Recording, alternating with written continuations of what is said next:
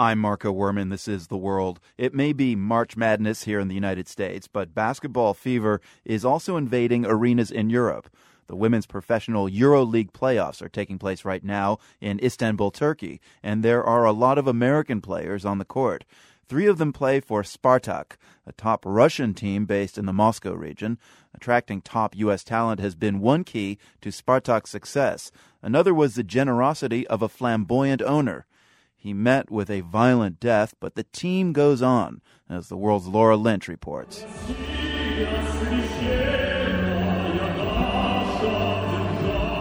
Usually, this is the anthem of the opponent. But for more than 6 months a year, 3 American women stand at attention on the court, casting their eyes up toward the Russian flag hanging from the rafters. For now, this is their anthem, their reality. Here they are at Saturday afternoon practice, dribbling, passing, shooting, rebounding. Top talents Candice Dupree, Simone Augustus, and Becky Hammon powering up and down the court. Off the court, the women are definitely out of their element. There's the weather, of course. This is Russia. And then there's the traffic. I personally would like to have my own car, but I would never drive here. Driving is crazy. But Candice Dupree says that problem is eased by the fact they each have a driver on call 24 hours a day. Call our driver when we need to go food shopping or go to the mall, movies. Keep them out until 5 o'clock in the morning. You do sometimes. Sometimes. But really, why come all this way to a land where you can't speak the language, don't see your family for months at a time, and don't have many friends beyond teammates? Honestly, the money. I mean, the money's great. These 3 women also play for American teams, but they all earn more, up to 4 times as much as they do during the WNBA season. On top of that, there are player bonuses. Women have been signing up to play in Russia and Europe for years, trying to augment their income. But the colorful, mysterious man who started this team in 2006 changed everything.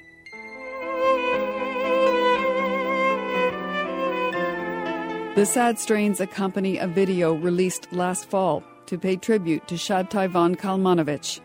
It's been just over 2 years since the team owner's Mercedes was riddled with bullets in what police called a contract killing. Von Kalmanovich had a past shaded with dark moments. Jailed in Israel for spying for the KGB, suspected of being involved in diamond smuggling in Africa. But in the Russia of the 1990s, von Kalmanovich bought businesses, staged concerts with stars like Michael Jackson, and cashed in big. And he didn't hesitate to share that wealth with the women on his team. Coach Pokey Chapman says it was much more than just paying big salaries. It was like Disney World in Moscow, I guess, you know. And the interesting thing about that is Shabtai left the basketball alone.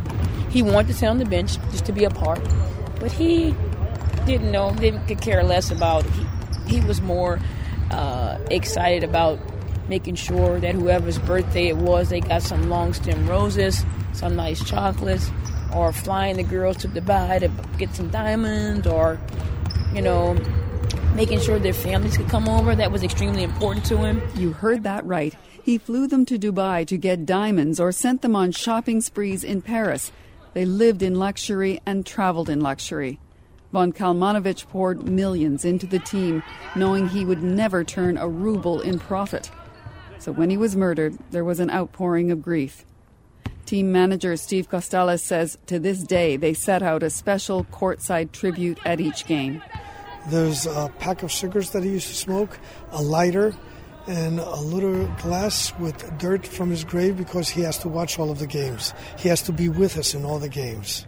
He may be there in spirit, but without von Kalmanovich's deep pockets, things aren't quite the same. Listen up. I said this a couple of times before. It's Sunday, just a few minutes before game time, and Coach Chapman is giving the team some last-minute tips in the locker room. Then it's on to the court, where it looks and sounds like a high-class professional basketball game.